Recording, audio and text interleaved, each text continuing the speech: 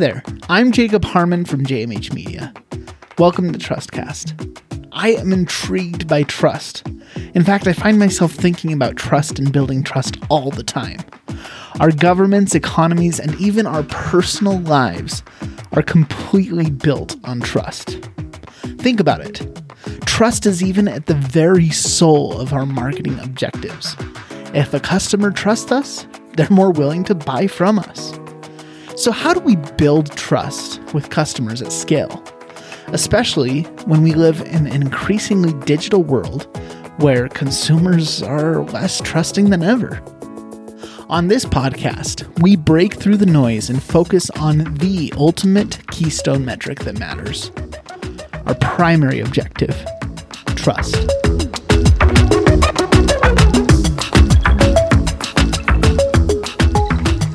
Welcome back to another episode of Trustcast. And as you all know, I just like to talk about marketing. So I have another marketing nerd here on the podcast with me, Wayne Mullins. Is that how you pronounce your name? I should have asked that before we hit record. Yeah, that's it, Jacob. You got it right. Awesome. And Wayne has an agency called Ugly Mug Marketing. And my first question has to be that, Wayne, how did you guys come up with that name? It's very creative. Thank you. It actually comes from a gentleman of the name David Ogilvy, of Ogilvy and Mather fame. David supposedly had this quote that he would go around saying in his offices, which was, "I would rather an ad that's ugly but effective than one that's beautiful that isn't." And so it's really, for us, it's kind of a North Star. It's a constant reminder that we shouldn't be seeking design awards. We shouldn't be doing things just for the sake of creativity, that we really should be focused on effective results for our clients. Okay, and could you repeat that for me one more time? That was really profound. So he'd rather something that's ugly but effective than what?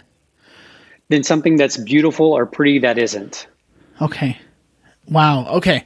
I really like that. And I think that sometimes as marketers, we can get trapped in the creative piece, right? I know that personally, I mean, I often spend way too much time on the design of something. So how do you guys measure that? And how do you make sure that you're actually fulfilling that goal? Yeah, absolutely. So the simple answer is this. It goes back to the cash register, right? So our client's cash register should have more money in it as a result of what we're doing than less money in it. And so, in the marketing world, we live in a world where anyone with a smartphone, anyone with an Instagram account, anyone, with a computer is quote unquote now a marketer. Yeah. And there's all these platforms that are constantly evolving, so we go from MySpace to Facebook to Instagram to LinkedIn to, the list. It just keeps on going. And we knew very early on that if we pursued a platform, in other words, we wanted to become an expert in X, Y, or Z platform, that it would be a losing game for us because the platforms are always going to change. So instead, we decided to make our focus on results. And that's where we've intentionally tried to keep our focus. So we're platform agnostic. We don't care what platform it is. What we're after, the results for the clients. Okay. And so do you basically do everything then? Is it design, development, social media ads, pay-per-click? Like, do you literally do just about everything under the marketing umbrella, or do you kind of have a niche in your focus there? Yeah. So we do a little bit of everything. We have three kind of buckets that we operate in. So we have web development or web design. Then we also have social media. So that's a department that handles the social side of things. And then we have just a traditional marketing department. And that would be everything from television, radio, print, billboards, direct mail, anything in the middle. Wow. Okay. So yeah, you do a lot. But at the end of the day, what you really do is create results for clients, right? It sounds to me like that's what you sell. And at the end of the day, the other things are just mediums to get there, right? That's exactly right. Our clients, for the most part, although a client may typically come to us with a direction in mind. In other words, we really think we want to do some Facebook, or we really think we want to do some Instagram. At the end of the day, most clients don't care what method, what platform you're using, if it's delivering the results, not just short-term results, but the long-term results that they are after. Okay. Yeah. And I mean, this being Trustcast, like the whole purpose of this podcast is to talk about building trust and brand loyalty. And I assume that that's one of the best things you can do to create trust, right? Is to actually deliver on the promises and create those results for a client. Yeah. At the end of the day, Jacob, I think what's important is that no client is going to hold you to blame or be upset with you if you're very clear about what they expect up front and what you expect in that relationship up front. And so if we go into a relationship with a client, our kind of default answer is, look, give us 2 months. Within 2 months, again, that's assuming we do decide to move forward, they decide to move forward. Give us 2 months. Within 2 months, you will know, and we will know if we're able to get the results that you deserve. That's it. We just need 2 months. If we can't get it figured out within 2 months, we don't want to keep taking your money. We want you to go to someone else who can. I love that.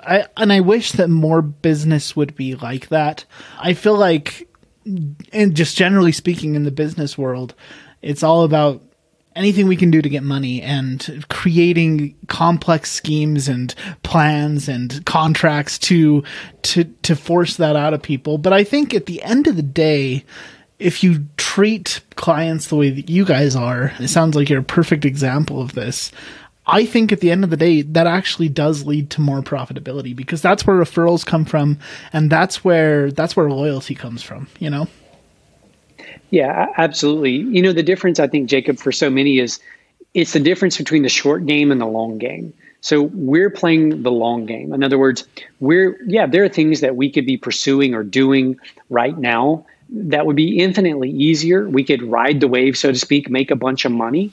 But again, what we're doing, we're trying to play the long game. We want to build relationships with our clients, not based on, kind of a smoke and mirrors, big production initially, and then we're unable to keep delivering that.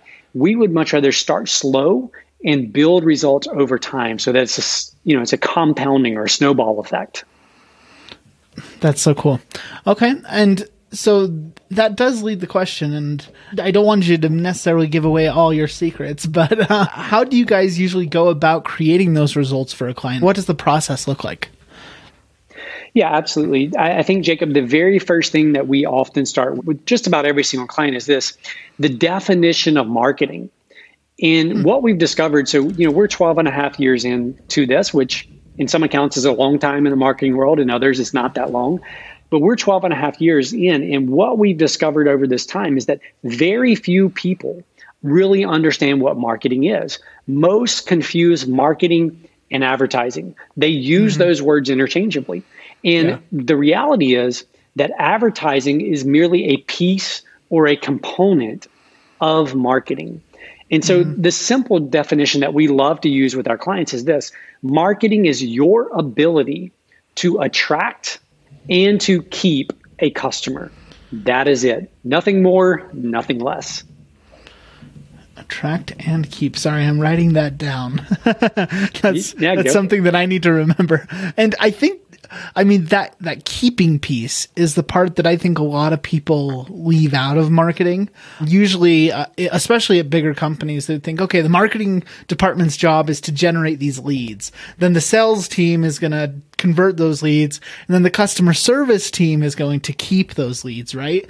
But I like the fact that now marketing is not only just thinking about creating leads, but about how do we keep those people. And I think that that's a different approach than a lot of marketers out there and a lot of marketing teams. Can you talk a little bit about that keeping aspect?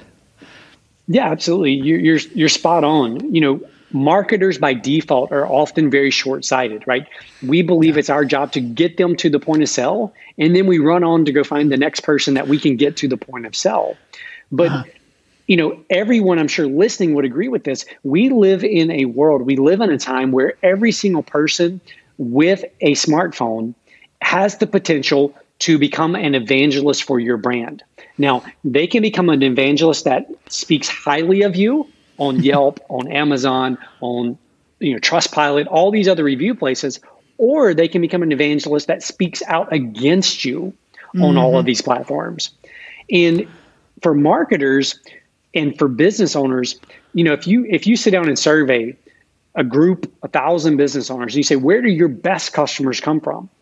The overwhelming response is going to be word of mouth, referrals. Yep. Somebody gets our product, gets our service, tells a friend, tells a family member.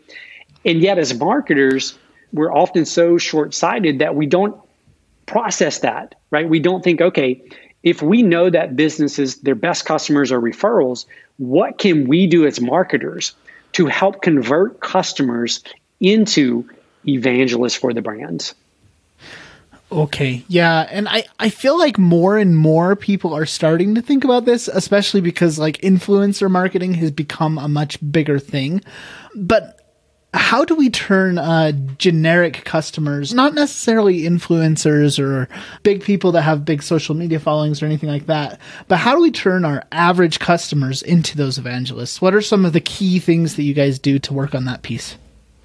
Yeah, absolutely. So step one is intentional, right? Because marketers, again, as we've said, by default, don't think that way. So just having the intention around, okay, we've got to give some thought to, we've got to get some processes, some campaigns to building or creating these evangelists. If you don't mind, would you mind if I kind of step backwards one step before I give you the answer to that?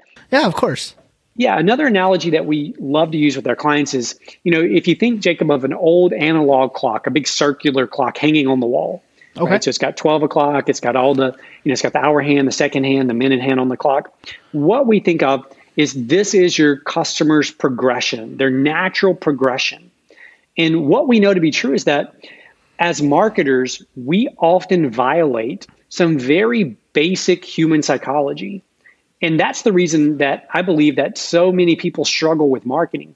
And that's why I believe so many marketers and entrepreneurs, they get frustrated with marketing and think it's so complex because they're ignoring some very basic psychology.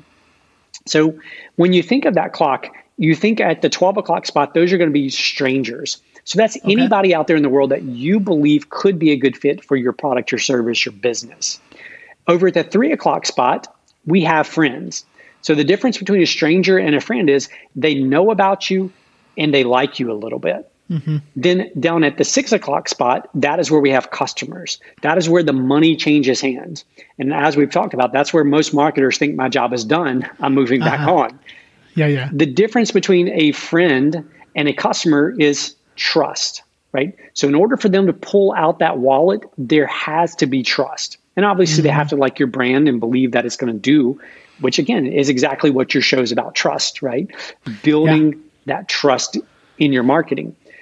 And so before we can get to creating evangelists, what we've got to think about is this, that when we approach marketing, what we find to be true time and time again is that most people are too demanding of one campaign or of one ad. So in other words, they put up an ad or they develop a campaign and they magically expect this campaign to take people from stranger over here at 12 o'clock all the way down to pulling out the wallet with one ad. It's not going to happen. And so a very simple thing that people listening can do is they can say, okay, what is an ad or what is a campaign that we could run to get strangers? In other words, people we believe to be a good fit to know about our company. That's step one ad. Second question is what campaign or ad could we run to get them to like us? What could we do to start building friends, that liking? Yeah, exactly. Yeah. And then the final step is what are some campaigns or what are some ads that we can run to build trust with those people? And so when we do that, the marketing process is so much simpler, right? We just think through know, like, and trust. And then hopefully if we've done a good job, the wallet comes out. Yeah. Yeah. And I like this model. Obviously it's very similar concept to the funnel model, right? Where you've got like the top of funnel, middle funnel, bottom funnel. But at the end of the day, I think I like this analogy more. And I don't know if this is intentional or not, but I'm thinking about this clock and the clock goes around and around, right? And it's continuous. And so my thought is once they take out that wallet, then eventually they start referring more people who then start in that funnel, right? And so it's a constant cycle, right? Yeah, but it's actually slightly better than what you just described, Jacob, because this. So you got the clock, 6 o'clock down at the bottom would be where they pull out their wallet. They're now customers. Over here at 9 o'clock is what we would call evangelist, right? So those are the people that are going out and sharing. Now, here's the beauty. When we have evangelists for our brand, they go tell their friends, which are straight across. So we eliminate that whole entire top portion. Yeah. So we eliminate all that top portion because we're dropping them further into this natural progression that people go through. Interesting. Yeah. Okay. That is really cool. So basically the idea then is to think about all of these different pieces along the customer journey and then create marketing campaigns, materials, assets, ads to target those people who are at those different pieces of the journey. And what we can't forget are those customers that have already bought from us and are sitting at 6, right? Or at 9. I think that's where a lot of marketers kind of drop the ball. Yeah. The simple litmus test we love to give people is this.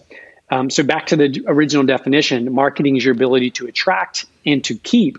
Pull out your marketing budget and tell me what percent goes to attracting and what percent goes to keeping. And when I say keeping, part of that keeping is converting them into evangelists. That's a big part of that keeping portion. And if we're honest, and most business owners, when they come back to us, the answer is 99% of their budget in marketing is going only on the attraction side. Very, very few dollars end up on that keeping or converting into evangelist side of things. Interesting. Okay. Yeah. And I really like this topic. It's something that I haven't talked about before on the podcast. So I'd like to dive even a little deeper. What's a good example? And maybe you just have a past campaign that you've done for a client or something. What's something that a business can do to target those people that have already purchased and to turn them into evangelists? Yeah, absolutely. So let me give you one example on the attraction side. In other words, converting people. So just recently, we were running a campaign for it's a nonprofit client of ours, and they're trying to get people to sign up for a particular program. Mm-hmm. And so we were running some lead generation campaigns. In other words, give us your name, give us your email address, phone number, whatever the criteria for that campaign were. And we weren't having a lot of success. So it was one ad basically saying, look, here's this wonderful program that you may be interested in. And we were targeting, quote unquote, the right audiences, going in the right places with that message, but it just wasn't converting. And you see, we had violated our own kind of principle here. We were ignoring the fact that these people didn't know anything about this program. And so step one is we have to get them educated. We have to get them to know about the program and to like the program before we can say, do you trust the program? Give us your name and email address. And so one simple thing that we did, so the initial run through that, we were generating some leads into their program. And I want to say they were at like $28 per lead coming in. Okay.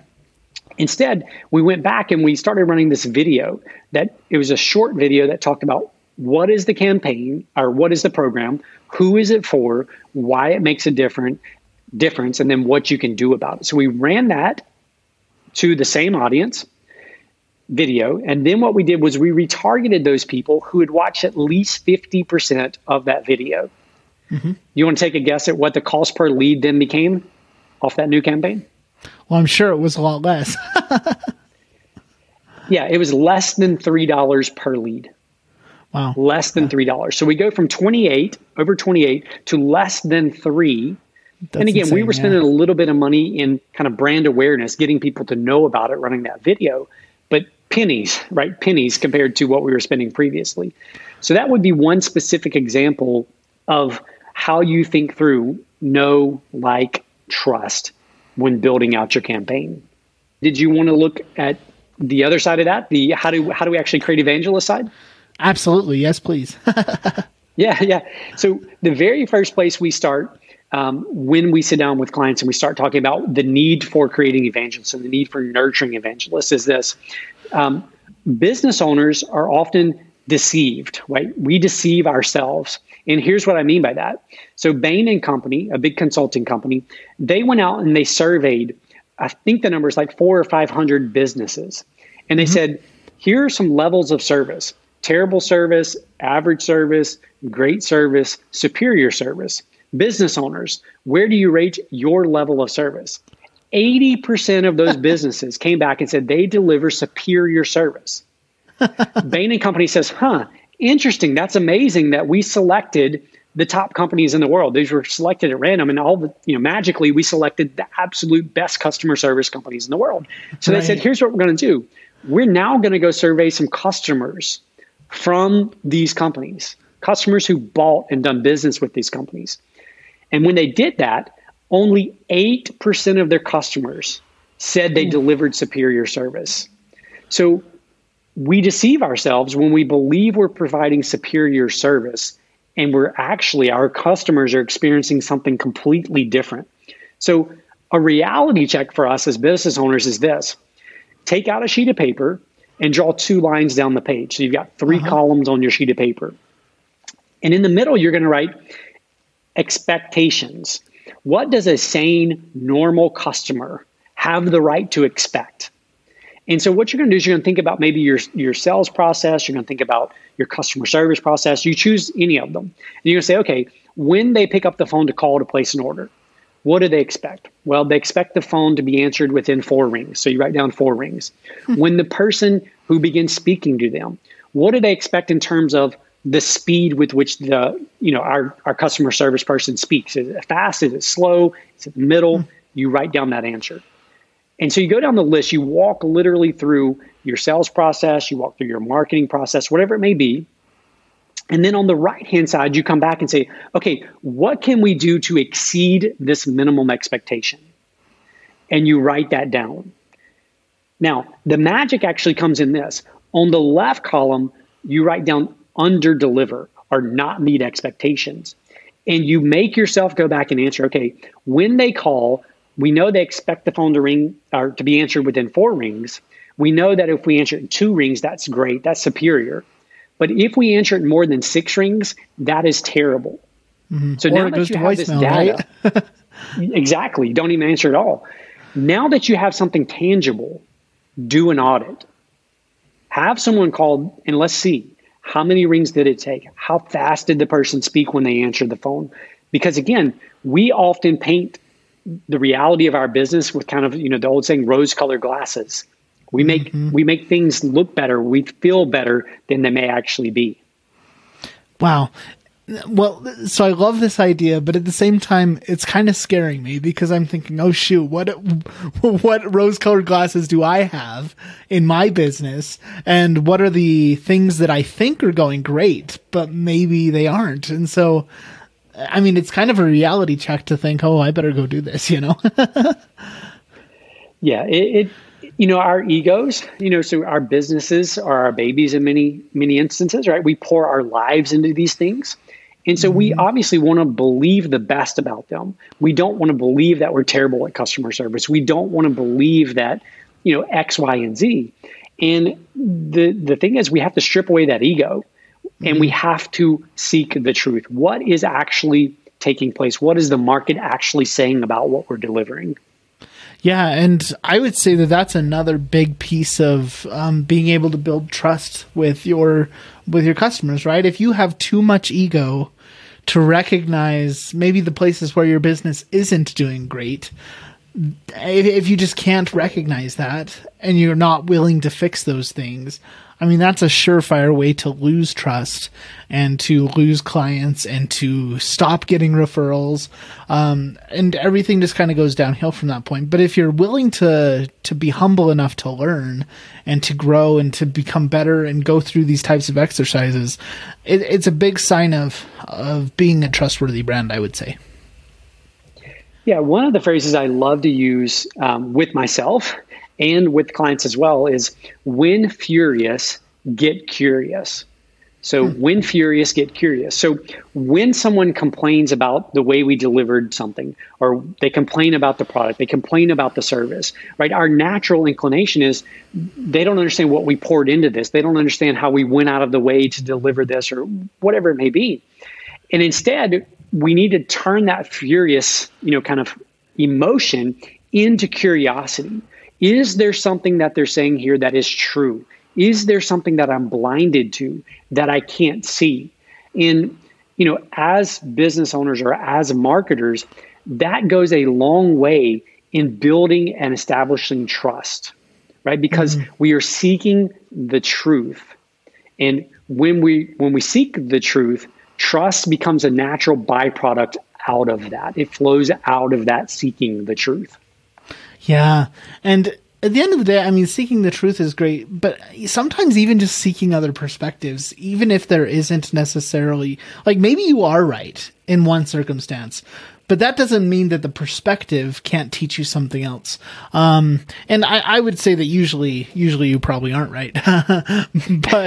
but I think that learning from different perspectives and being willing to listen to people is such a big deal. And if you don't understand why a customer had a hard time, start asking them questions. Like, if they say, "Oh, working with your company was the worst mistake we ever made," that's a perfect time to say, "Well, why? Like, what did we do wrong? We want to become better. What experience made you say that?" You know? And I think I'm just thinking about like written reviews right now, Google reviews and things like that. And oftentimes we'll tell our clients, you want to go on and reply to those, right? You want to reply to any negative feedback. But sometimes it's as simple as just asking, "Hey, could you please reach out to us? Like, we'd like to talk to you and learn from this. We'd like to figure out what we did wrong." You know? Yeah, those can be, if we're willing to allow them to be, those can be the most valuable learning experiences for us. You know, it's same thing if we flip back over just to marketing in general.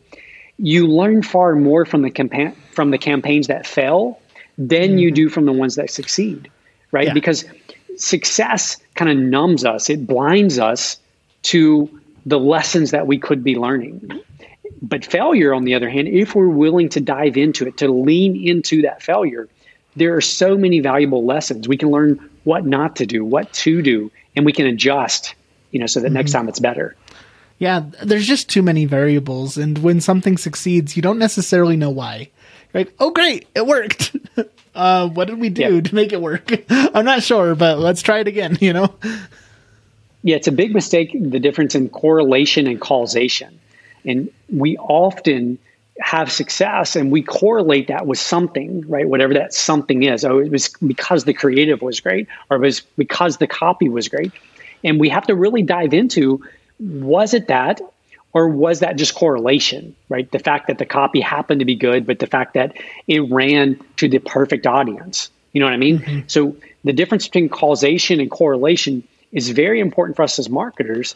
And the only way we can focus on that and make sure that we're separating those two things out is to strip away the vanity metrics, right? We have to strip away the metrics that make us feel good, they make us excited. But at the end of the day, those metrics don't necessarily put money in the cash register. Yeah. And I love how that's bringing it clear back full circle. Because that, at the end of the day, it's all about getting results, right? I mean, at the very beginning of this interview, that's what we talked about. And so really it's looking at what's bringing that money into the cash register. I love it.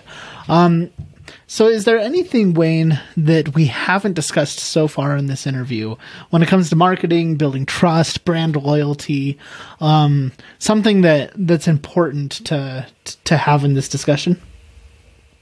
Yeah, one just small note kind of on what we were just talking about with regard to reviews and trust is this, that people would rather trust strangers they've never met than trust you as a marketer or you as a business owner. So let me say that again. People would rather trust strangers they've never met than trust you as a marketer or as a business owner. Think about it.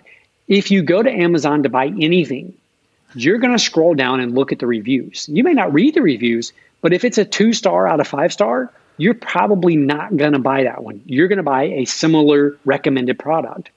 And so never before in history of the world have people trusted complete strangers who could all be crazy for all we know for making purchasing decisions, right? We don't know if the company paid, a bunch of people to go leave reviews. We don't know. But yet our market, no matter the market you're in, they are trusting people they've never met more than they're trusting you as the marketer or as the business owner. Yeah. Wow. my mind's blown right now, but it's so true. I mean, just looking at my own experience, I'll go and read a review, and that means a lot to me. But then I'll look at the marketing copy on someone's website, and the entire time, as a marketer, my skeptical eye is reading that copy, and I'm like, I don't know, they're probably being a little exaggerating here. And then I look at the pictures, and I'm like, well, I can see that was photoshopped. And then I look at the video, and I'm like, oh, great lighting, guys, you did a wonderful job shooting that video, but I know that you're hiding something. Like, it's so interesting how that perspective has kind of come out. And marketers are often seen as kind of sleazy and just trying to sell things and shove things down people's throats. So interesting. We trust some random person across the world that we've never met before more than a marketer. Yeah, which it goes into, really at the point of what your show's about, Jacob, and that is trust. No money is going to come out of the wallet unless there's trust there. And, I love saying this, that a marketer's job is to basically make the sales job not needed. So when you do your job as a marketer well, the selling is no longer needed. And so as we bring people through what we would call that natural progression, right? Trust is the factor. Trust is the factor between pulling out the wallet, not pulling out the wallet. It is the factor between becoming an evangelist for a brand or not becoming an evangelist for a brand. So, what you center your show around is at the core of all marketing. That is it. And to be honest, it's at the core of all human relationships. It's at the core of so much that we do and the way we live in this world. Yeah. Well, I couldn't have said it better, Wayne. So I'll just leave it at that. We'll end on that high note. But before we do so, go ahead and let us know. I mean, obviously, we've talked a little bit about your agency, Ugly Mug Marketing. It's uglymugmarketing.com. Where else can people find you if they want to maybe ask a follow-up question or follow some of your content or anything like that? Yeah, the simplest place, Jacob, is on our website. And the only reason I say that is we do have social media. We have my email address there, phone numbers there. So instead of giving a bunch of different places, just go there. All of the links, email addresses, phone numbers are all right there in one spot.